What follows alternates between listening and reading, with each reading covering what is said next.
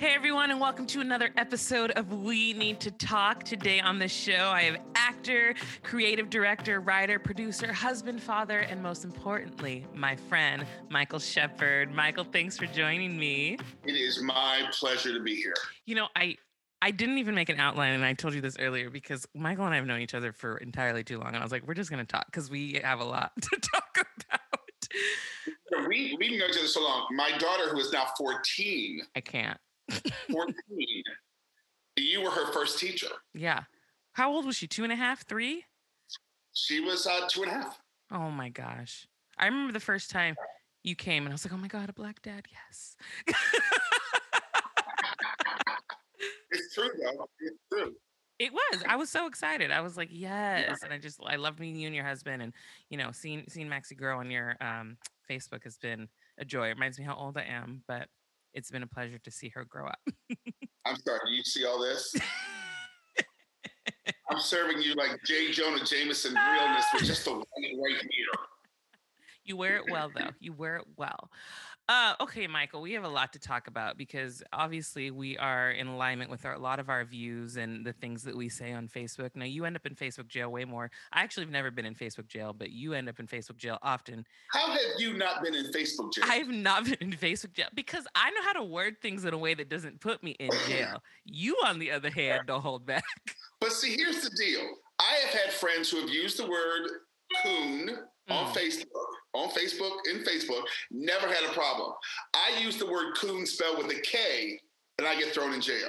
I refer to Kanye West as Kanye, I get thrown in jail. I don't understand. It's like, if I put the word WHITE, white, on Facebook, I get thrown in jail. That's interesting to me because I say white people all the time in my statuses, and I've never gotten put in Facebook jail. So I don't know what it is. It's like you're flagged because you and a couple of my other friends, they're on like the no-fly list for Facebook. Like no matter what, they're just waiting for you to say something, and you guys always end up in jail. It's really crazy. Yeah. But it's set up to protect white people, I'm convinced. Well, it's all to protect white people. The whole thing, the whole system. Yeah. Because, you can have racist organizations, putting out statements and letters and blasting exactly what they're going to do with the N words, and nothing happens. It's freedom of speech. But a black person, and there's been studies that are being done about that. Yeah. That black folks are targeted more frequently on Facebook than anybody else. I just talked about this on another episode of podcast that there's a Twitter thread that I saw that was talking about white culture, which is interesting because we always say that white people don't have a culture, but this really pointed it out. And I don't know if you saw this on my status because I shared it, but it was saying that white people don't have the equivalent to real talk that black people do. And so when you are actually direct with them, they view it as like a threat, or they get scared. They don't know how to react to it because they have been taught to not deal with conflict. That's true. They've never had to deal.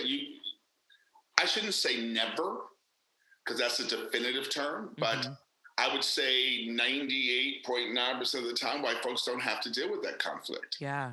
At all. And I had this conversation the other day about the fact that white people, the reason they get so upset about so many things is because they've never had any opposition to anything they've done. So once there's a moment of pushback, then it's like, wait, you can't do that to me. Why would you do that to me? I can't do, pearl clutching and, sweat and all that. And, and because, they've never had to have any other conversation because everything is centered around whiteness. Yeah. And that's where the privilege comes in. You have so many people that think that privilege doesn't exist, but just you saying that is proof that it does exist. Oh, it absolutely exists. Yeah.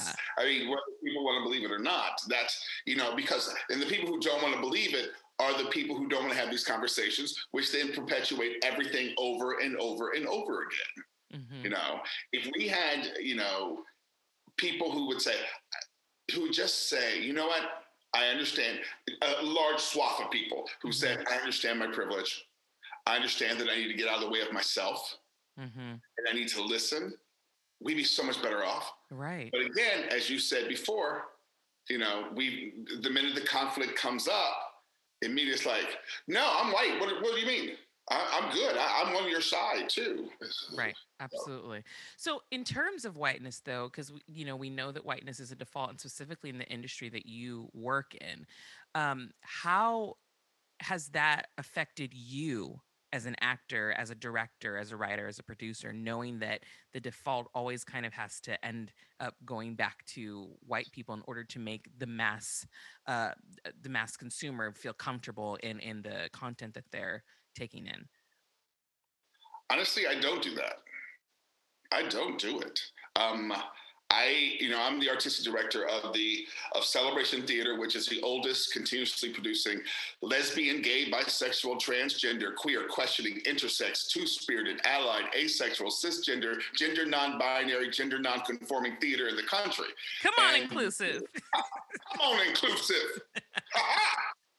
So, and one of the things when I became the artistic director there, almost 15 years ago, I was very clear that the message that we're going to send out is not towards what we look at as a queer society, which is, cisgendered white queer men, Mm. between the ages of 25 and 40.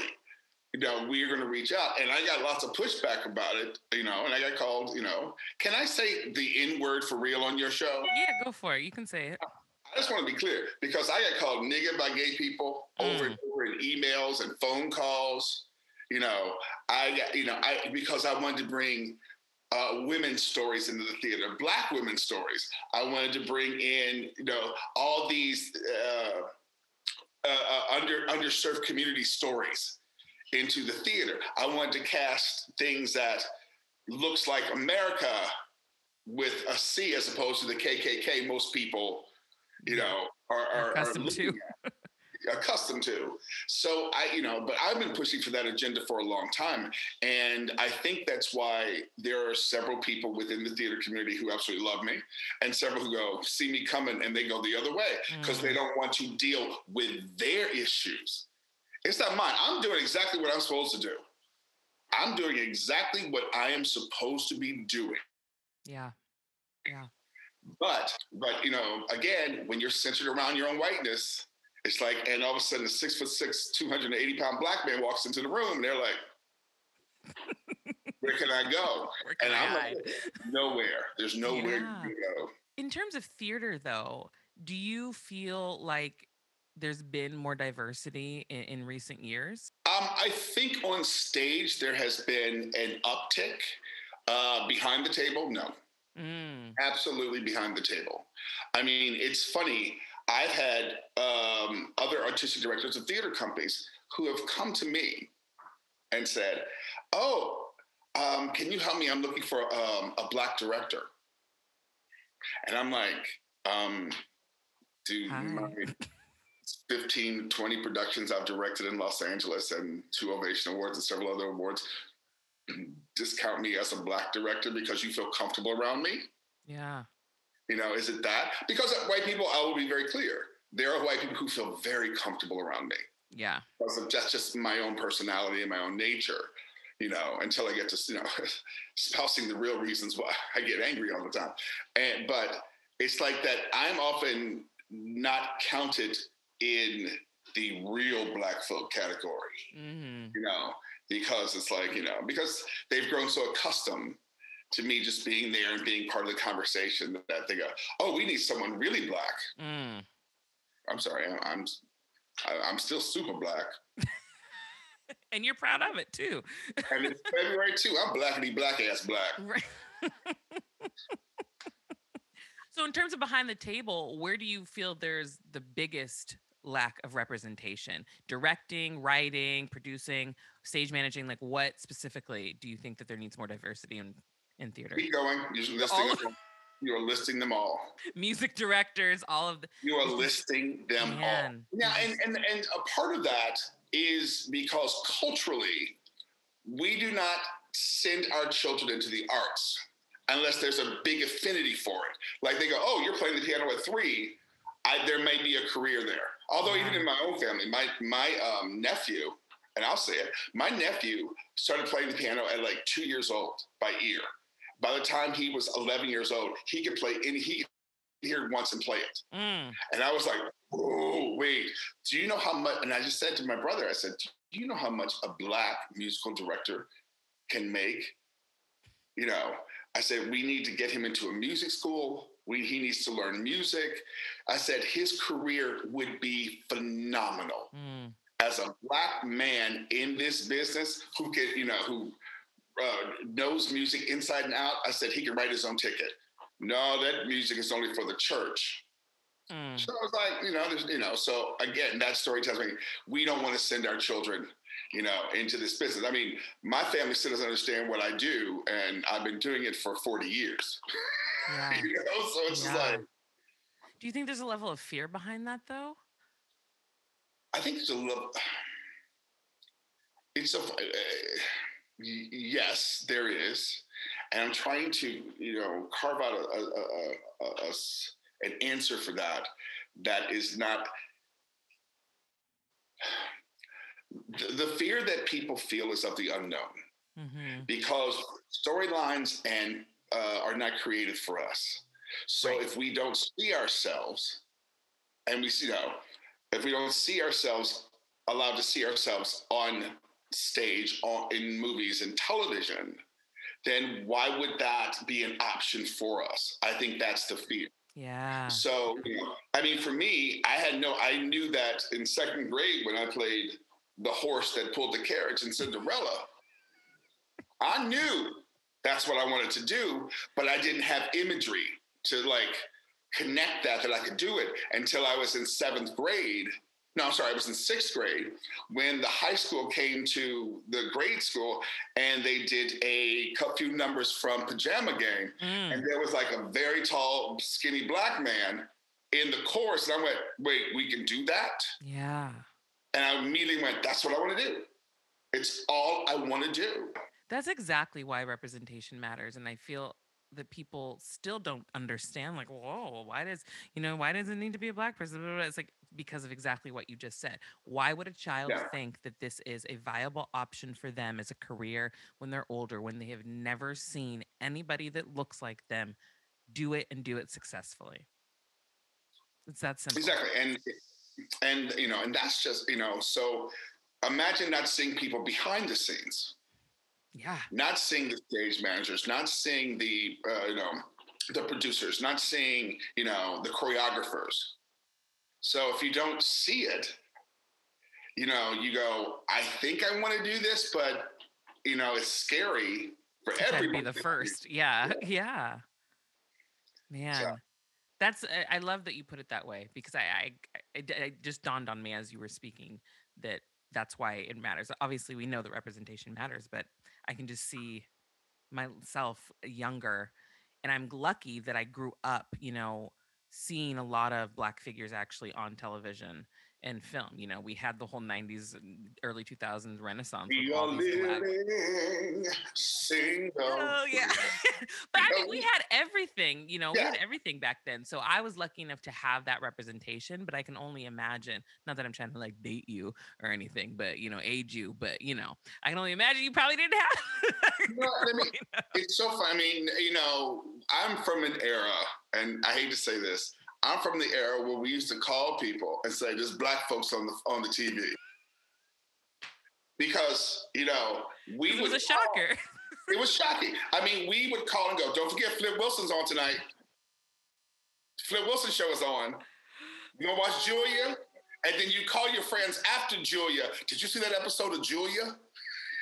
That's, because that's what we had. And it's so funny. The whole thing about representation, the most heartbreaking story that I have is we took the kids to go see Into the Woods, the movie, the film version, which I don't recommend.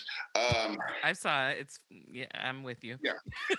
And after the movie, and the kids were very much into the story. They loved the story, the fairy tales and all of that.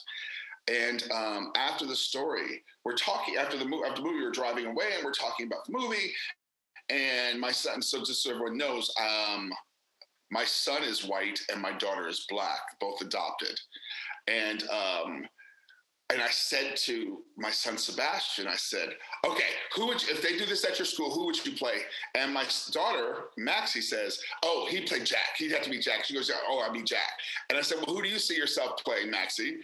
And she goes, "Well, I didn't see anyone who looked like me, so I don't know." Mm.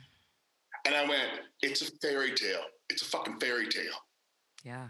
And they couldn't put us in the narrative of the fairy tale, except if you watch it again, because I had to. There's one black woman sitting on a balcony, and then the only black representation, and he might be, I don't know whether he's black or Latino, I don't know, but he's the one who does something wrong and gets thrown out.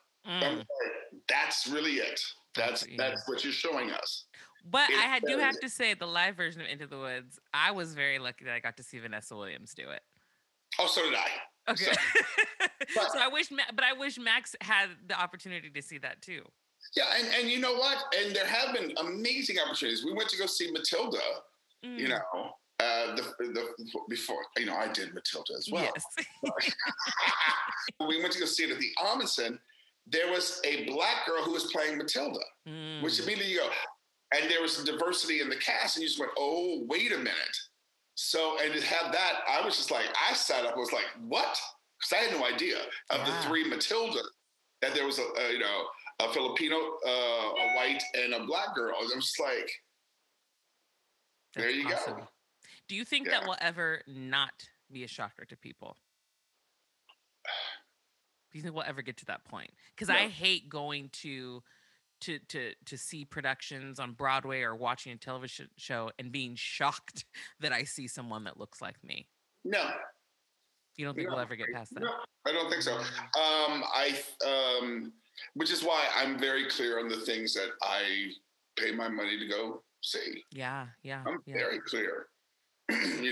It's like if I see an ad for there's 5 people in the ad for a movie or a play or a musical or something, and I go, whether I know they're all white, I identify them as white because that's what it is. I mean, it's like I still see color. For all y'all out there who say I don't see color, you're wrong. You see color. Everybody sees color. Everybody. But okay, so with all of the hats that you wear, as a black man, what has been the most challenging role? Acting, being a director, being a producer. What has been the hardest one, specifically as a black man? In the business or in real life? In the business. In the business, I would probably say, there's challenges in all of these things. There's all these challenges. I think acting, because I'm a very specific type. Like I said, I'm 6'6" and 280. Although I started noon this week, so hopefully I get down to 240. But I think it has to be that, because I walk into a room and I don't fit a category. I don't fit a box. And because, again, talking about the people behind the table, they're looking through things mostly through a Eurocentric lens. Yeah. And look at me and they go, and they hear my voice and they'll go, "Wait, okay, that's a large black man, but this voice is coming out of this large black man. How do I even register the two things to, put the two things together?" Because, we've all heard the story, but you sound so intelligent. You're so well spoken. And so I think it's that. I think, trying to convince people. Luckily, I have several directors, who are who love working with me, and they will put me in things like an Irish drama, at a Equity House. So I have to learn an Irish accent and live in that world, and people just have to accept that, there's a black Irishman on stage. That's what you have to do. So, you're very vocal on how you feel about a lot of things going on in the world, as you should be. But have you ever found that it's affected your career in any way, shape, or form? No, oddly enough, there was an opportunity that just came up recently that I didn't book, but it was like 2 weeks of like a lot. And people were worried. White people Mm. were worried. No one black said anything. White people were very worried, including my husband and some friends were like, should you take down some of the stuff you said on Facebook? I'm like, it's not like I'm not going to walk into the room with those same thoughts and feelings and ideas just because, I've erased them. The thing is like, I'm not saying when I post stuff, it's not incendiary. It's not false. I am speaking from a truth. So if someone chooses to not work with me because of my truth, that speaks volumes of them and not me. Yeah. So I don't worry about that. And, and I don't think I will ever find out if someone said, I can't work with him because he believes in honesty and truth and make sure that people are treated equal. I can't work with that. But it's crazy though that people would, that people would back away from working with people from being honest. Like, I just don't know when that started to become a thing. And we call it cancel culture, but it's clearly accountability culture and consequence culture. And that makes sense. But I guess it's never made sense to me why you should silence somebody's voice for telling the truth. That's the thing. It's silencing a voice for telling the truth. Now, everyone has their own truth. For sure. For example, the Gina Heffa from Mandalorian. Yeah. She spoke her truth. She honestly believes that the oppression she is feeling is the same as the oppression that Jews during the Holocaust felt. That's her truth. She believes that. There are consequences in that imagery that she has to deal with. Right. When I say that the horror and the horribleness of everything that happened during the Holocaust is it's unequal until you get to the Middle Passage.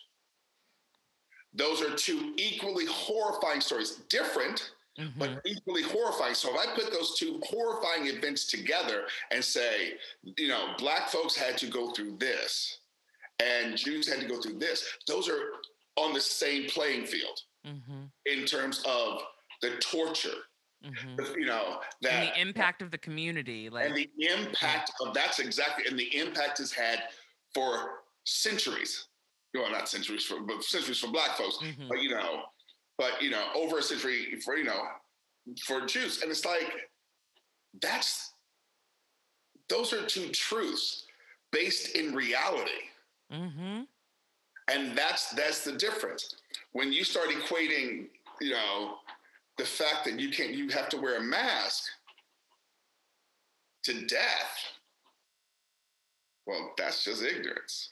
Completely. And the other thing also is like with Gina saying that, I believe her full name is Gina Heffer.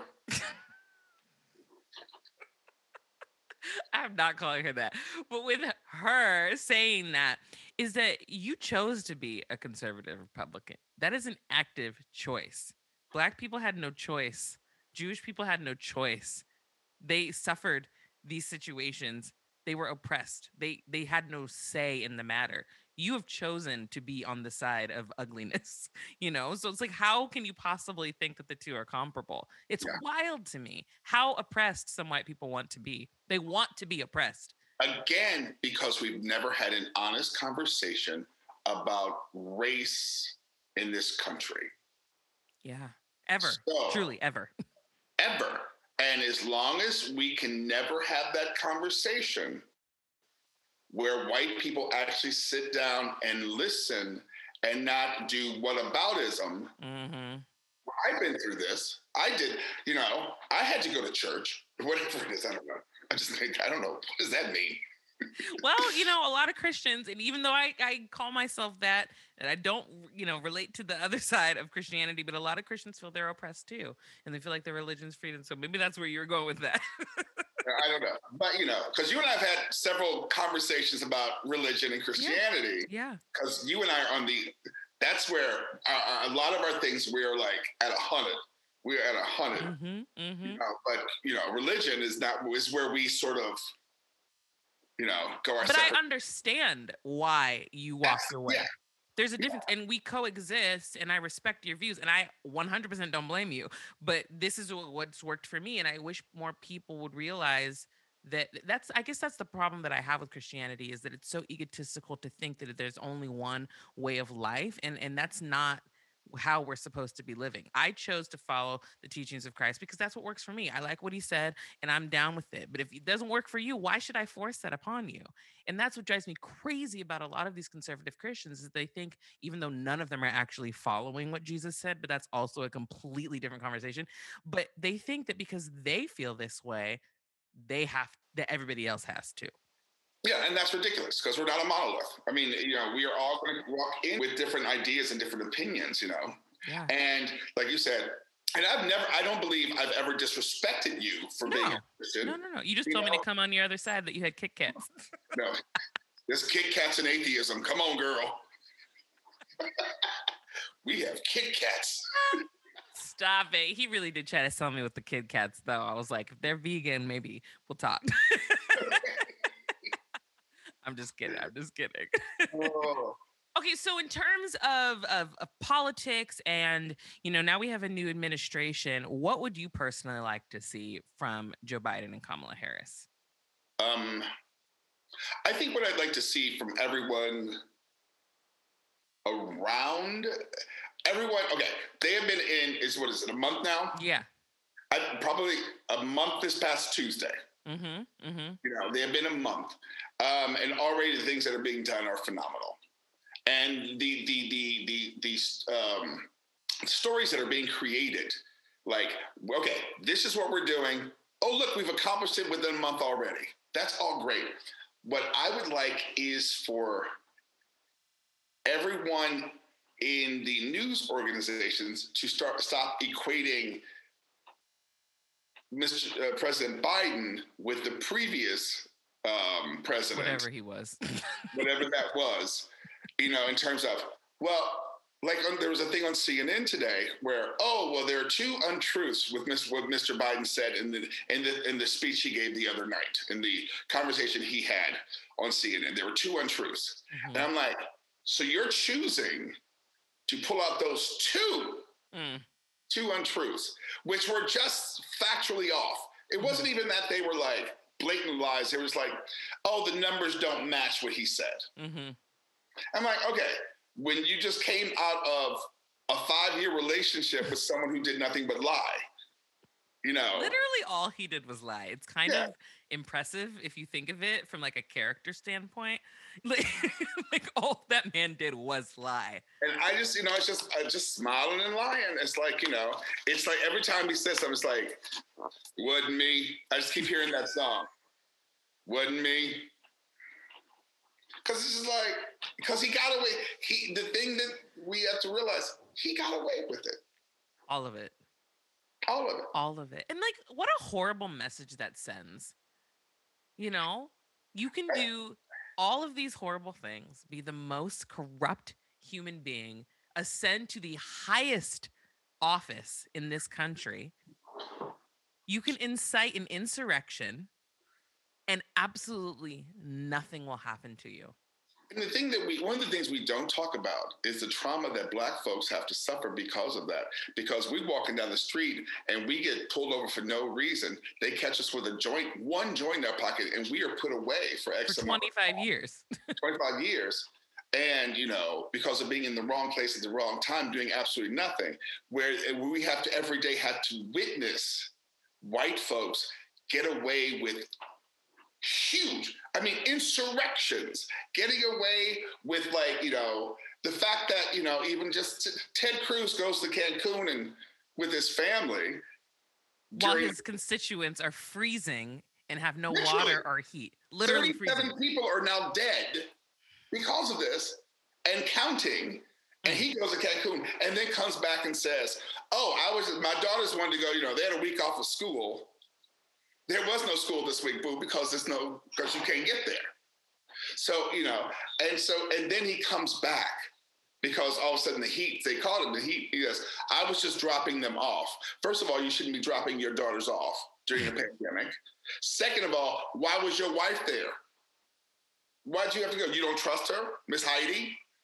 Everybody, you let this other man call her ugly and beat down and raw and ragged. It's the truth. Am I speaking a lie? At all. You're not lying at all. And that's the other thing. Let me tell you something. If John's boss ever called me all the things that Donald Trump called Ted Cruz's wife, and then he kept working for him, that'd be the last thing he ever did. Baby, I wish. Ooh, like what? And then this is the kicker, though. People will still vote for him. Yeah. Oh yeah. Yeah. They will still vote for him, even though he left. They're gonna be like, "Well, he came back." It's like, but he left. He wasn't gonna come back. Again, he came back. I was forgiven. He got caught in a major ass scandal. Not trying to fix it, saying, "Why? Okay, if you just were going overnight, why'd you have a full suitcase, boo? There's a picture of you with a full-size carry-on wheeling behind you." And the fact that there's so much evidence, there's so much physical evidence, and people still go, "Wasn't me." Wasn't me. And then they'll believe that it wasn't him. That's the thing that drives me crazy. People heard things that Donald Trump said with his own mouth. And they're like, well, no, it's altered or it's taken out of context. How much context do you need? Yeah. And I just, but again, that I experience that trauma on my body every time I hear that. Yeah. And I go, and that's something I don't even think we're talking about. That trauma and what that does to witness. Like if I walked into my office and said, I could, whatever, anything incendiary, and my board would look at me like, okay, you got to go. You got to go. That's just that's what a normal person. Yeah. Yeah. And I would love to see, some of these little, Trumpanzees, go to their office. Trumpanzees. Not Trump. Okay. Not Trumpanzees. I've never. Did you just make that up right now? I heard it somewhere. I'm not going to take credit. Oh, it's brilliant. That's so funny. It's just like, I want them to go and do the exact same thing. Go in their offices. Yeah. The ones who have not lost their jobs because of consequences, not cancel culture. Yeah, exactly. I didn't know I was supposed to be an insurrectionist. Please. But because, people call it cancel culture and it's clearly not. But do you ever think for the other side, at least, or anybody, because there are people that are liberal that also are held accountable for things. But do you ever think that people will truly even see the error of their ways when they're on the receiving end of what they call cancel culture? Or do you think it's just people are going to continue to make excuses for their actions? People will continue to make excuses for their actions. You have no hope in people. I don't. And I've got children. I'm trying to have hope, but I have children. But I also have children who have not been socializing for a year. Yeah. Yeah. And it's very difficult. But let's the only time people come to their senses is when they get caught. Yeah. Let's look at this whole thing with The Bachelor. Now, I have never watched a single episode of The Bachelor. Me either. I just haven't. All I knew is there was 25 seasons before they got a Negro on there. And I say Negro because it feels like the 60s. Right. Because that's how long it took, 25 seasons. Yeah. So, and then when they finally do this, all of a sudden, all the racism starts unveiling itself. There it is. It's always been there. We always knew. Black folks, from what I gather, every time there's there's a white bachelor, there's like 3 black women or 2 black women, they're gone first week. Mm-hmm. For what I understand, because I don't watch this. I also don't. I'm a queer man who doesn't watch Real Housewives. I find them all disgusting. Yeah, I get it. I can't do them. But all of a sudden, and now whatever, one girl got caught because of her truly racist past, and then all of a sudden 2 other girls are like, "Oh, well, I did this, and I'm sorry." All of a sudden they're going, oh shit, oh shit, oh shit, because again, they thought it was perfectly acceptable to wear a Confederate flag. Mm-hmm. They thought it was totally acceptable because they've never been questioned. Right. They've never been asked the question why or you were. When do you think the shift started to happen, though? I mean, I noticed it in the last couple of years that people are really calling people out on their problematic ways and problematic paths, but things like that, it was acceptable when they did it. Nobody said anything. So for you, at least from your vantage point, when do you think that the change started to really happen? I honestly believe people probably said something and they just didn't care. Okay. That's the difference. Mm. Because I've been speaking out for years when I see it. But no, again, if I'm speaking into a wind tunnel of blackness, our strength and our power wasn't strong enough at that time to get those messages out. Mm-hmm. But now there is this come togetherness that's happening. Now with all Black folks, as we've seen, I ain't trying to start no mess, but if you don't have that much bad gold in your mouth, you might want to sit down someplace. I ain't gonna say your name, rapper. Allegedly. Alleged. But, it's like, I think that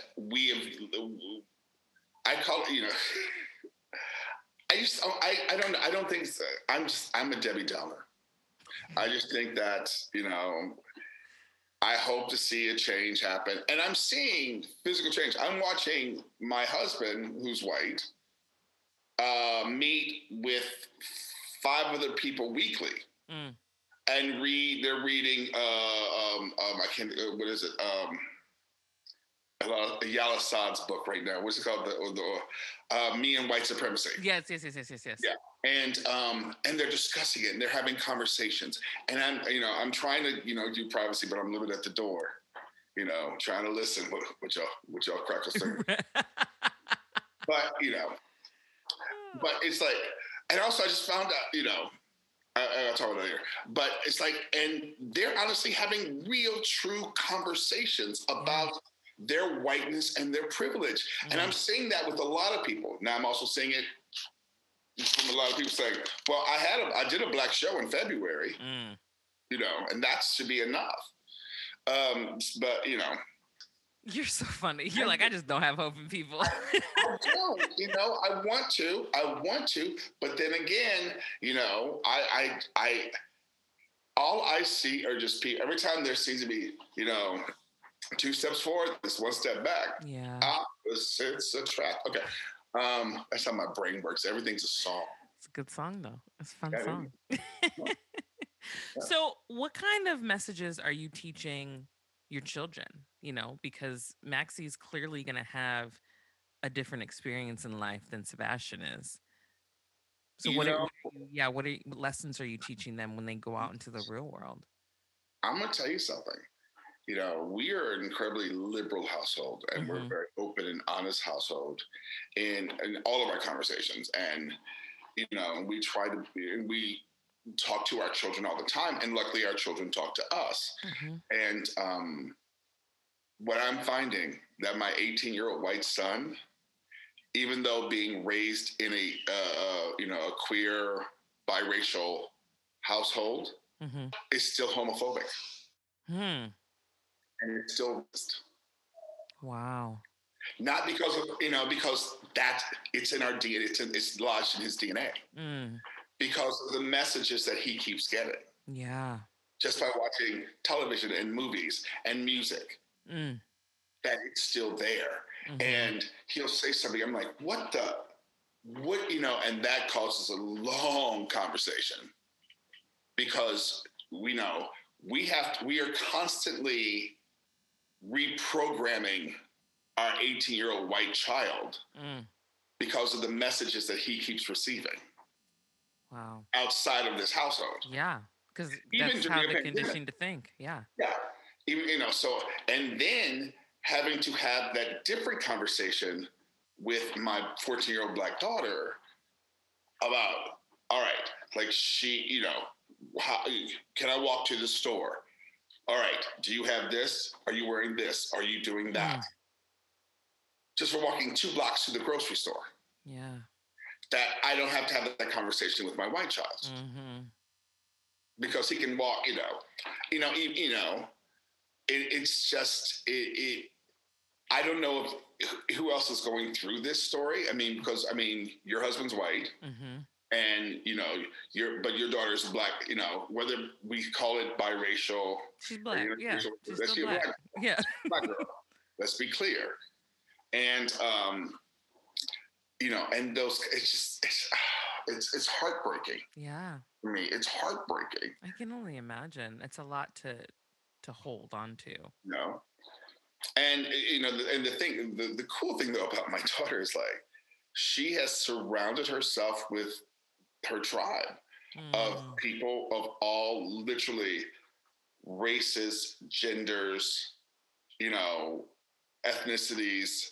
She has surrounded herself with this tribe of young adults who are like, we're not going to prescribe to that. Yeah. We're not doing that. Yeah.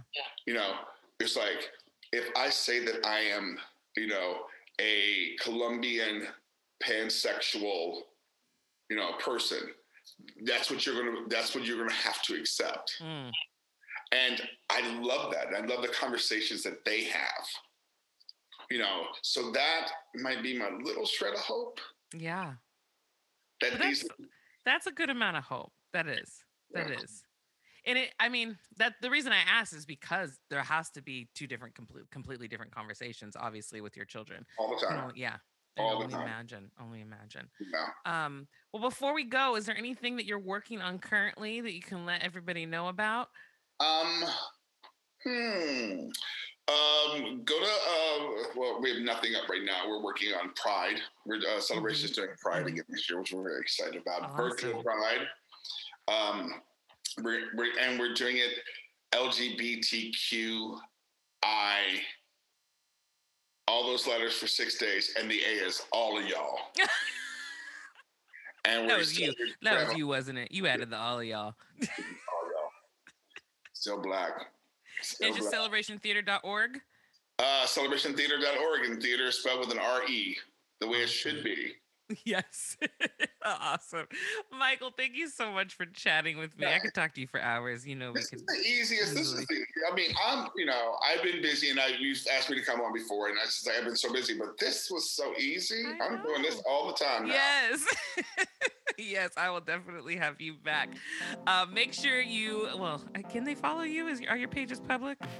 Yes. Okay. Well, I'm at my 5,000 limit on the Facebook. Excuse me, Mr. Popular. I know. On Instagram at ShepDog1122, DAWG, ShepDog1122, and at M.A. Shepherd on Twitter. Awesome. Well, thank you so much. And to the listeners, make sure you subscribe to We Need to Talk on Apple Podcasts, and we'll talk to you again next week. Right. Bye.